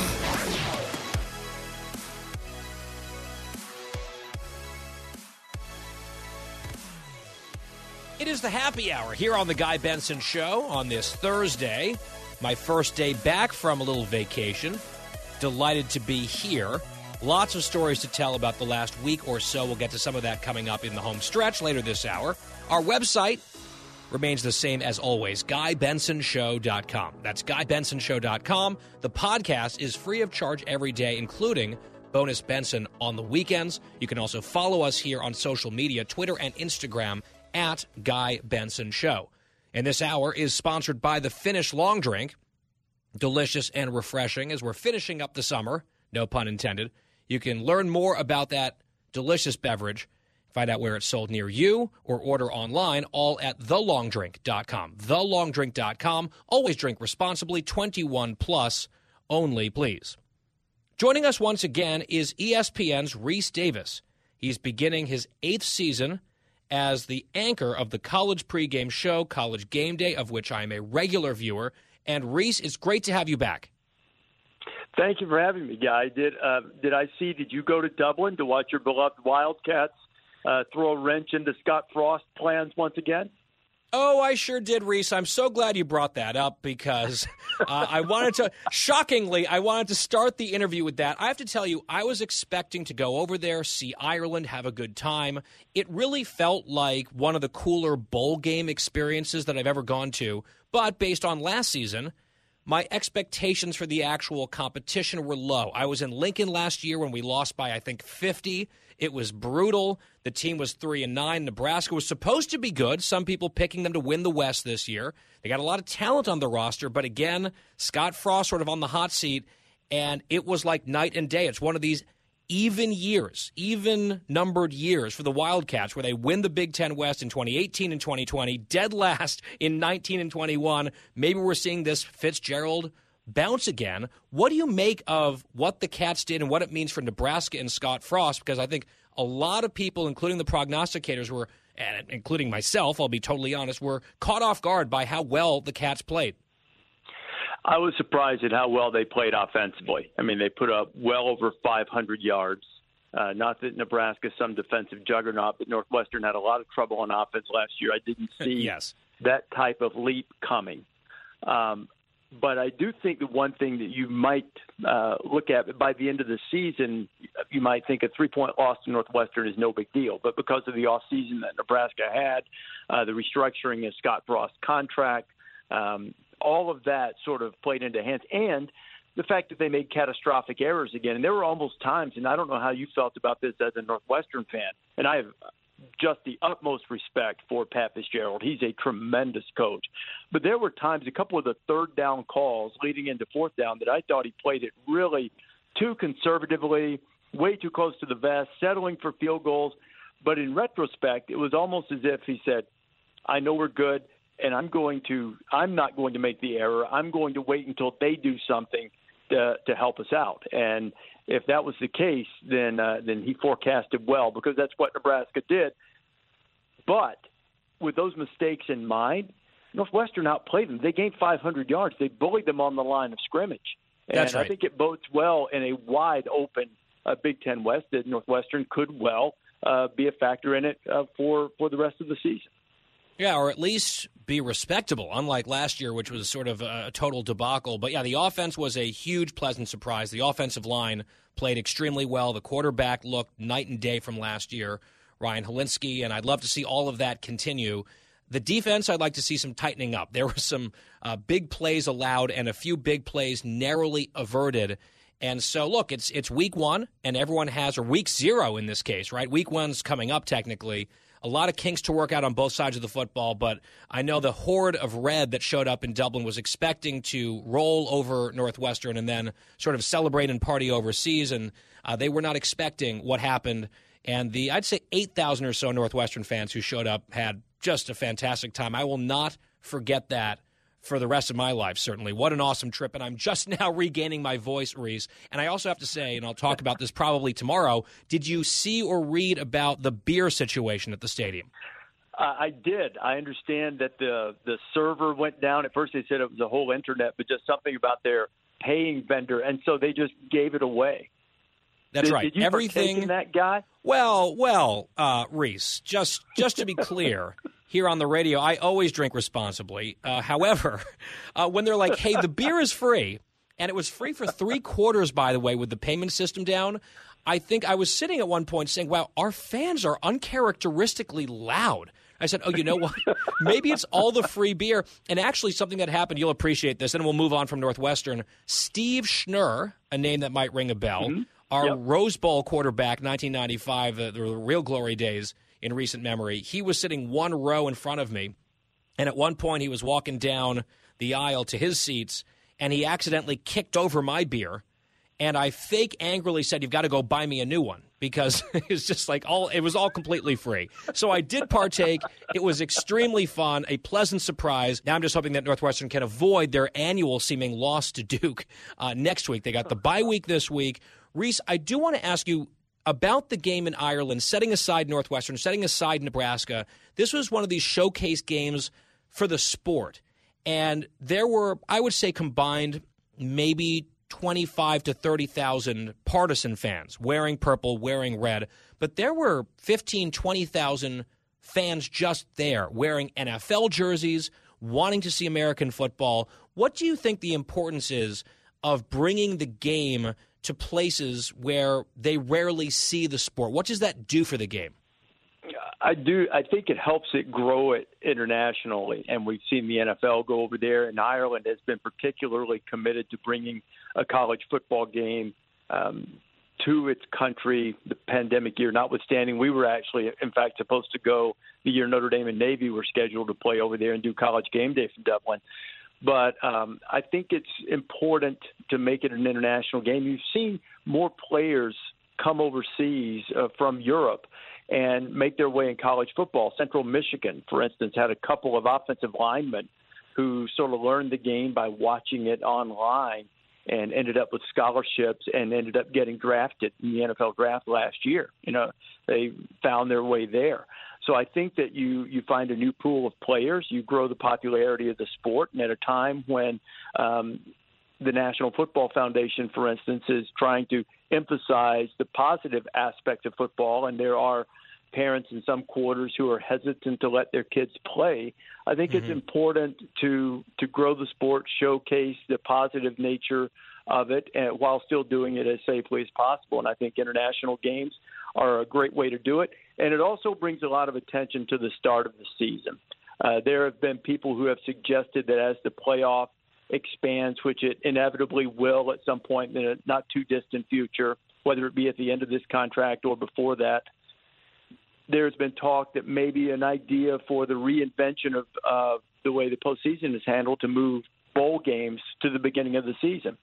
And when you have showcase trips, once in a lifetime opportunities for many people to go to Dublin and see their team play, or to go someplace like that, then maybe that's another aspect of looking into ways to kick off the season with a bang and grow the popularity of the sport outside of the traditional regions where it's already wildly popular in the Southeast and in the Midwest. Sure. I mean, I like the idea of the bowl season being a reward for playing well, or at least relatively well, over the course of the season. But the showcase point is a good one. And case in point, the game on Saturday on Fox had a very good number, almost 4.5 million people watching that game just after noon Eastern time. And I strongly recommend, Reese, if you guys ever get the chance to do it, to host game day out in Ireland, do it. You can maybe have an extra beer or two at the pub, actually, the night before, because you can get up at a more civilized hour because of the time difference. So I think it'd be a win-win for you guys for sure. Another bigger picture question about college football. Obviously, you're sort of ear to the ground on this stuff much more than I am, but reports bubbling up that now the University of Washington and the Pac-12, Oregon having perhaps closed-door conversations with the Big Ten Conference, which has already poached UCLA and USC starting a couple seasons from now, discussions about Notre Dame in that mix. You have to imagine that down south, the ACC is looking warily over at their neighbors in the SEC when it comes to schools like Florida State or Clemson. It really feels like this shifting reality, the shifting sands beneath our feet as college football fans, are nowhere near settled yet. What do you think comes next here? It's a hard question, but I agree with you. The realignment phase is not over. The question, I was speaking with an administrator just a few days ago, and he says the question is, do you continue during this period of disruption and go ahead and try to get it done now, or do you let things settle a bit and then do it again? And, who knows the time frame, 12 months, 18 months, or sooner. It's going to happen. The two schools you mentioned that are currently in the Pac-12, I don't think it's much of a secret, even though some have tried to keep it there, that they covet going with USC and UCLA into the Big Ten. The question is, how much sense does it make for the current Big Ten members and for USC and UCLA, who are probably not real eager to share that little slice of the economic pie as well as the prestige that they have from a recruiting standpoint of playing in the Big Ten, not eager to share it with Washington and Oregon. Oregon particularly has been effective in coming into Southern California, and recruiting. So it all goes back to that. How much financial sense does it make? The ACC question, not to get too far in the weeds, is a difficult one because all of the schools currently in the ACC have a grant of rights, which means no matter what conference they're in, all of their broadcast rights will go to the ACC until 2036, I believe. So absent some type of loophole in there that would allow them to exit, or something truly seismic as it pertains to the SEC or the ACC going to the SEC. I think that's a little bit more of a difficult proposition than, say, Washington or Oregon, or maybe even some of the Big 12 schools moving on, before the end of those contracts. I think, you mentioned some schools, a couple I think that would be really, really attractive to the SEC, and maybe even to the Big Ten for that matter, would be North Carolina and Virginia. But both of them have the grant of rights issue with the ACC right now. All right, Reese Davis, let's toggle to the here and now. Week 1 of the season underway after week 0, and some really juicy big-time matchups right out of the gate. Just want to get your take on a couple of them. There's ranked Cincinnati at ranked Arkansas, then ranked Utah, top 10 Utah, at Florida. Those are a couple home games for SEC schools. Thoughts there? First of all, if you like demolition derbies and hard-nosed physical football, then Cincinnati and Arkansas, that's the game for you. Cincinnati has sort of an unprecedented drain of talent for them, and to still return and be ranked again. Arkansas has a lot of guys back. Both of them on different levels had breakthrough seasons. I favor Arkansas in that game because they're more proven at quarterback. Cincinnati has the interesting story of their starting quarterback is Ben Bryant. Ben Bryant started his career at Cincinnati, left and went to Eastern Michigan, was the starter there for a while, and now has transferred back and we believe has won the job. But I think there's a little more stability at quarterback for Arkansas. They did have a couple of guys hit the transfer portal on their defense, which could be problematic. Utah-Florida game is probably one I'm as excited for as any. I believe Utah has the capability, and I have, in fact, predicted that they will make the playoff. Florida, great name brand, great environment, wildly talented quarterback in Anthony Richardson. But I do believe that they're basically an average to above average SEC team, and if above average, only slightly so. Utah should win that game. And if Utah is a playoff contender, they will win that game. They don't have to blow them out, but I think they should and probably will go in, and you'll be convinced by the end of the evening that's the significantly superior team. Those are a couple of games that, could really impact the way people think about the SEC. You say Oregon goes in and gives Georgia a scare or pulls the upset. Utah wins at Florida, and then if Cincinnati somehow wins, then all who love to watch the SEC suffer would be getting their wish. That would be me. So we'll cross our fingers here. And you're right, that number 7 Utah squad, the Utes are very good. I'm not sure I would put them in the playoff, but that's a bold pick on your part. It could blow up on the launch pad. In week 1, we'll see. This is what's so exciting about early season football. You mentioned the defending champions, the Georgia Bulldogs. They're taking on number 11 Oregon, which we talked about in the other context a moment ago. That game is in Atlanta that Saturday. And then finally, the big one, primetime game, number 2 Ohio State, the Buckeyes hosting Notre Dame at number 5 in Columbus, the game day game for you guys at ESPN. That's a big one, and it's hard for me to root for the Buckeyes, but I'll be pulling for the Scarlet and the Gray against Notre Dame because, I have to as a Big Ten fan, certainly. Who do you think wins that one? I think Ohio State. Notre Dame's now coached by Marcus Freeman, who played at Ohio State. He's doing a great job on the recruiting trail, but I just think the Buckeyes have way too much firepower for them. Notre Dame starting Tyler Buckner at quarterback, who's a talented guy, but he's got more career rushing yards than passing yards. And no matter how good your defense is, you're going to have to put up points to keep up with Ohio State this year. They've got high-level, big-time future draft picks right at the very top of the first round, quarterback, receiver, running back, All-American offensive lineman. This is an offensive juggernaut. The question about Ohio State, again, will be defense, but I'm not sure Notre Dame has enough to exploit that. I think they'll play them tough for a while, and the Buckeyes will sort of pull away in the second half.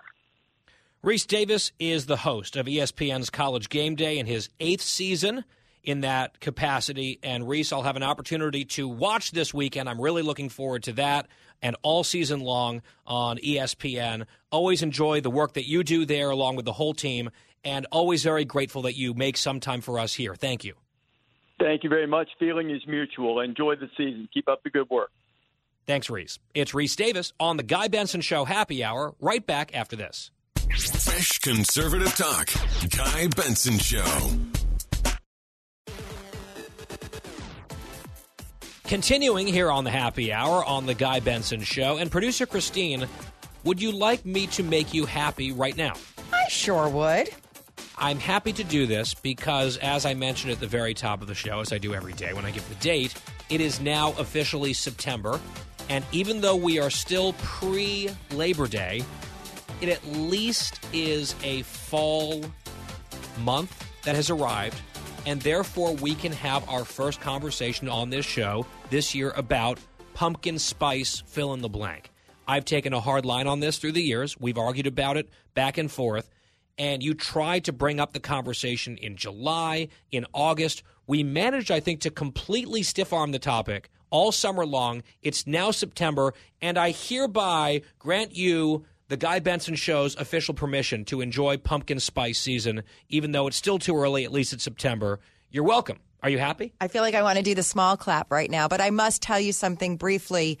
I tricked your guest host, and we did talk a lot about pumpkin while you were gone. Is that actually true? Why? Did she do that?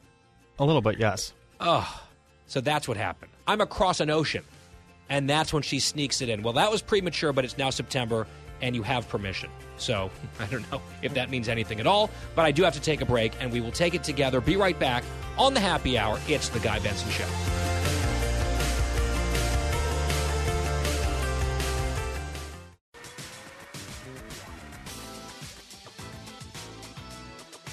You're listening to a new generation of talk. Guy Benson. Earlier today on The Guy Benson Show, we caught up with our friend and colleague, Mollie Hemingway, editor-in-chief at The Federalist and a Fox News contributor, talking about some of the events of the day, the Mar-a-Lago saga that continues, President Biden's speech that he's giving tonight about democracy or whatever. Here's part of what Mollie Hemingway had to say about all of that and beyond. Your thoughts in advance of what we're going to hear from Biden tonight. You know, I think they have very bad options in the Democrat Party right now. They control everything in Washington, D.C., the presidency, both chambers. The policies that have been put forth with almost no opposition within the Democrat Party are not very popular, whether that's foreign or domestic policy, border issues, the economy, inflation, energy policy. They're not popular. And so when you can't run on your own agenda, it does make sense that you might really move to being negative about your opponents.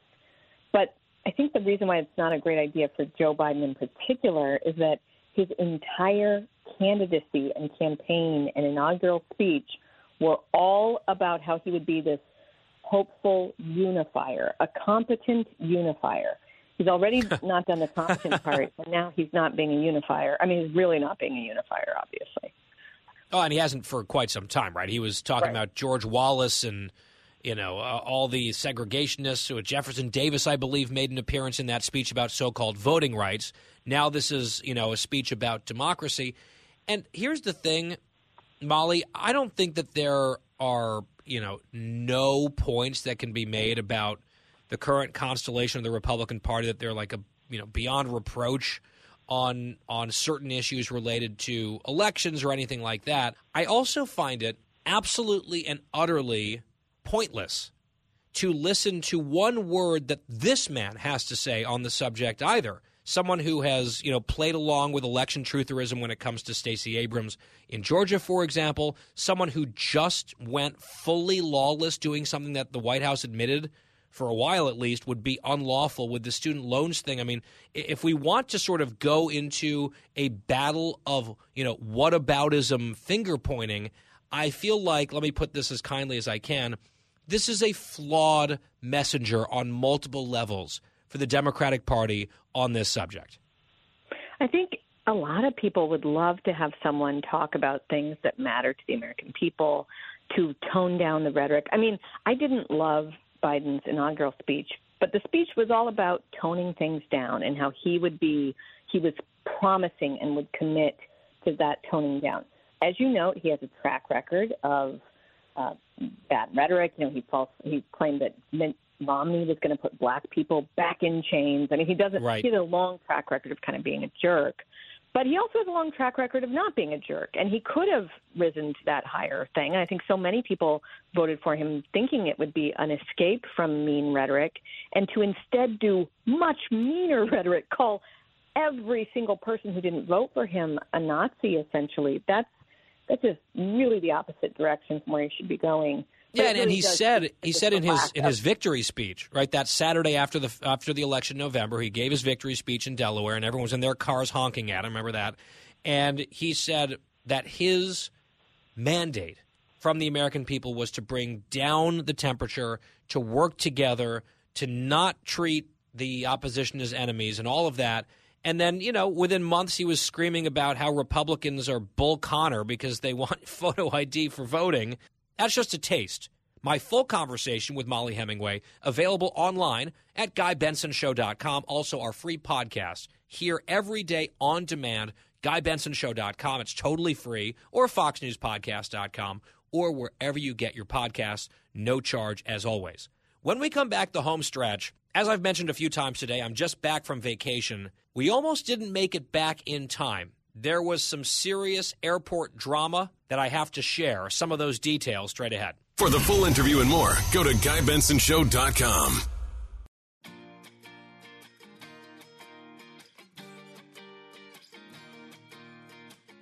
Home stretch.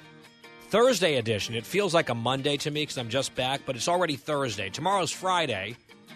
I will be on The Big Show Saturday and Sunday up in New York, co-hosting that on Fox News Channel in the 5 p.m. hour, both of those days. So hope you will tune in or maybe set your DVR over the long weekend for all of that. Here, the radio show is GuyBensonShow.com. That's the online home. At Guy Benson Show, Twitter and Instagram.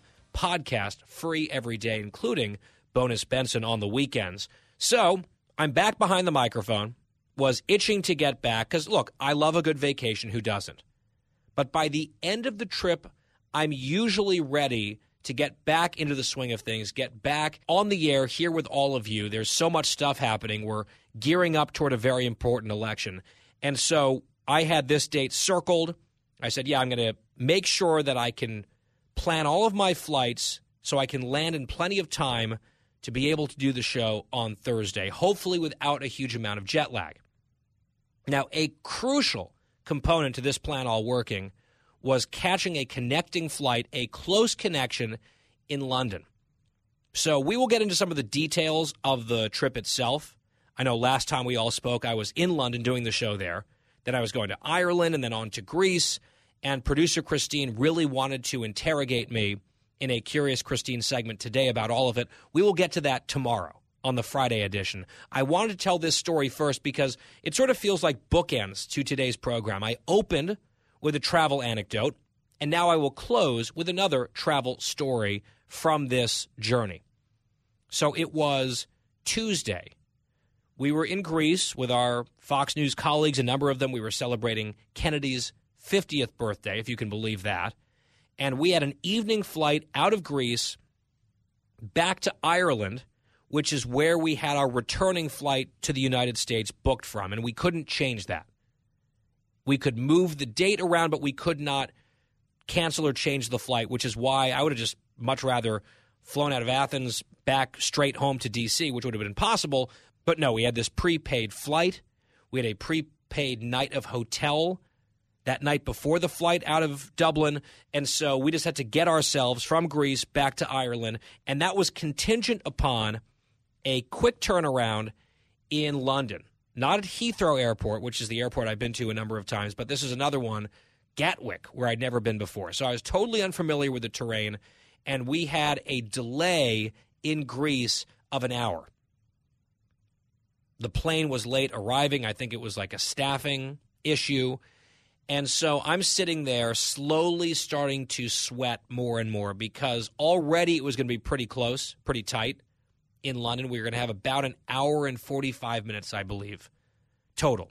Like touchdown to departure of the next flight. When you shave an hour off of that, a little more than an hour, it starts to get very dicey. So we are in the air. We're on British Airways, flying to London to then go ahead to Dublin for this airport hotel night of sleep and then get on the plane and come home.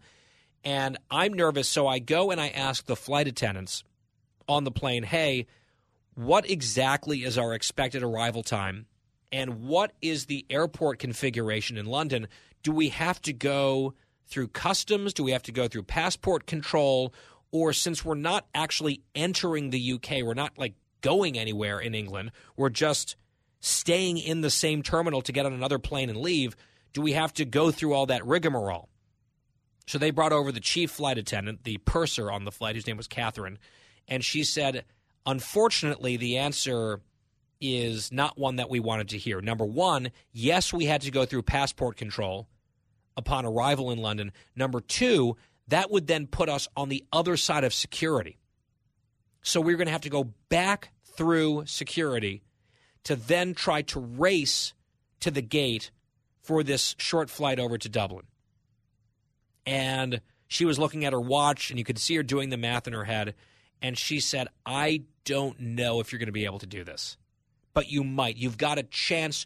You have to run, which sounds so exhilarating, does it not? This sounds very relaxing for the final day of the vacation, the big travel day. So part of the problem was we're in like row 20 in coach, and it's going to take us forever to get off this plane. And the British Airways flight attendant, Catherine, she realizes this as well. And I was absolutely floored by what came next. Because just to get a little nerdy on you when it comes to airlines, because I'm a total airline nerd, as many of you might know if you listen regularly, I'm a United flyer, frequent flyer, and that is United and the Star Alliance network of airlines. British Airways is part of a rival network One World, the American Airlines partner. Bum, bum, bum. But we had to fly it for scheduling reasons. So we have no benefits. We have no status. And yet, this angel, Catherine of British Airways, said, if you wait to get off this plane, you will definitely not make it. I'm going to bring you up to first class. Get your luggage. There are some empty seats in first class. We are going to have you sit there for the remainder of the flight, the last, 25 minutes or so, and you can be the very first people off the aircraft when they open the door. And then she said, sprint as fast as you can. So I was blown away that they made this offer. Could not believe that they did it. That was extremely kind. So I actually tweeted at British Airways and mentioned her by name because that is a really cool thing that she did and did not have to do at all. So we get to the gate. Of course, there's this excruciating delay on getting the jet bridge up against the plane so we can get off. Finally, the door opens, and it's just like, and they're off. She's like, good luck. We had all of our luggage in tow. We ran, full-blown running through this mostly empty airport at that point in the evening. We go to passport control. It's all biometric at this point in the UK, so they're like scanning our eyes and taking photos and stuff, but no human beings that we had to interact with. So we get through passport control. Then we have to race to the next round of security. Also, it feels like everything is about a mile apart in this damn airport. I'm like, boy, this is really testing my cardio here. So we get to the security line. No one is there. And what they do over there, it's not what typically I've seen in the United States, but what they do in the UK is you show up and you can't get into the security line to see a security agent unless you scan your boarding pass into a computerized system. So we scan our boarding passes, and an error message comes up saying, declined, denied, too late. Like, the flight's closed. You can't make it. The check-in is too late. So we are then shouting for a person, an actual human being, to come over and help us. They said, see agent for assistance. So basically their version of the TSA, their guy comes over. We are huffing and puffing and trying to explain what's happening. He said, well, what time is the flight? He's looking at his watch. He's grimacing. He said, I'd have to do a manual override to even get you into the security line. I'd have to check with a supervisor. I said, please do. He said, you might not even make it. I said, we're willing to take the chance. So he radioed a guy, and the guy gave him permission, and he had to plug in a code 2 different times for us to get through. We then raced to the security line. We're like taking laptops and throwing them into boxes and taking liquids out and the whole thing. We get through pretty quickly as far as these things are concerned. We're like repacking our luggage as we are now hightailing it to the gate, which is, again, another mile away, it feels like. Like, could these things be any further apart? And as we turn the final stretch down toward Gate 4, they had this big screen up that had the gates listed, and Gate 4, flight to Dublin, was all in red letters saying, gate closed. So I'm thinking we are completely screwed. But we decided to try anyway, run through the tape. We get to the boarding area, and I noticed that the boarding door has not yet closed. And there's the security guy still sitting there. So we race up to him looking, I can only imagine how disgusting and disheveled and frantic. And he did not seem to be the most motivated worker I've ever encountered, let's put it that way. But we had just barely made it, it seemed. So he was scanning. We kept handing him the wrong boarding passes. Like, we had old boarding passes from the Greece flight. We were just totally discombobulated. He's like, wrong one. Finally, we get him the right boarding passes. He scans them. The little green light comes on. Down the jet bridge we go. The door is, in fact, still open. And we arrive on this flight looking probably our very worst, but we were absolutely thrilled. And the Aer Lingus flight attendants, which is the Irish national airline, are sort of looking at us like, well, what have these guys just gone through? Very kindly brought us waters immediately. They knew that we needed it. And off we went to Dublin. And we landed very late. We had not really eaten for 10 hours or something like that. So there was a McDonald's right by the airport. We had the cab in Dublin drive us through McDonald's, where we went with very American order. We got a Big Mac and McNuggets and fries, and we shared them.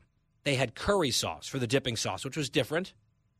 And I wanted to ask about, barbecue or sweet and sour, my go-tos. But I said, you know what? I've pushed my luck enough today.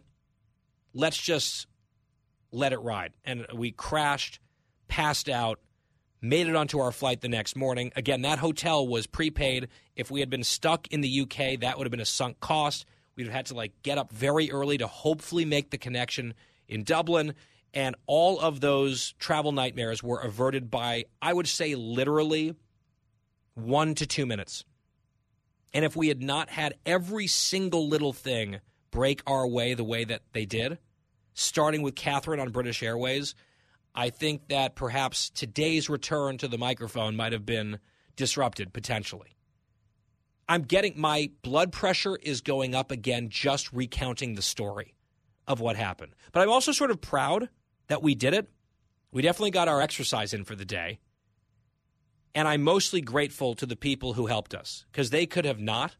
They could have been less enthusiastic, less empathetic. They could have been like, oh, well, good luck, knowing that we wouldn't make it. But they at least help us put ourselves in a position to have a chance. So you're telling me there's a chance. And we made it. Christine, have I inspired you? I hope that this story has inspired you. To not travel? Sure.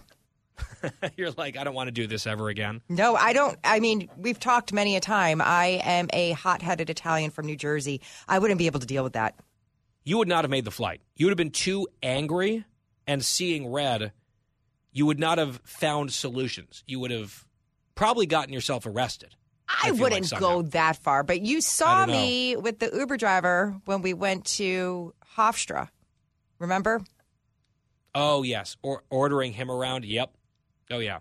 And when a few other things have gone south or sideways on the show, you basically race to the closest barrel of gasoline and douse yourself in it and start looking for matches. That's your solution to things. So I don't think you would have made the flight. Boy, have I missed you, Guy. Yes. But I think sometimes I just want to model good, inspirational behavior for you. I think that's really the point of this story. That's the moral of the story. And I hope that you're very grateful and that the audience is also grateful. How self-serving is that? I mean, thank you. Yes. Okay, that was the response I was looking for. And then tomorrow on the home stretch, you can ask me all of your questions about Ireland and Greece and the time that we had. So we'll put a pin in it, save it for tomorrow. Back here, same time, same place, on the Friday edition of The Guy Benson Show. We'll talk to you then. Thank you for listening. It's good to be back.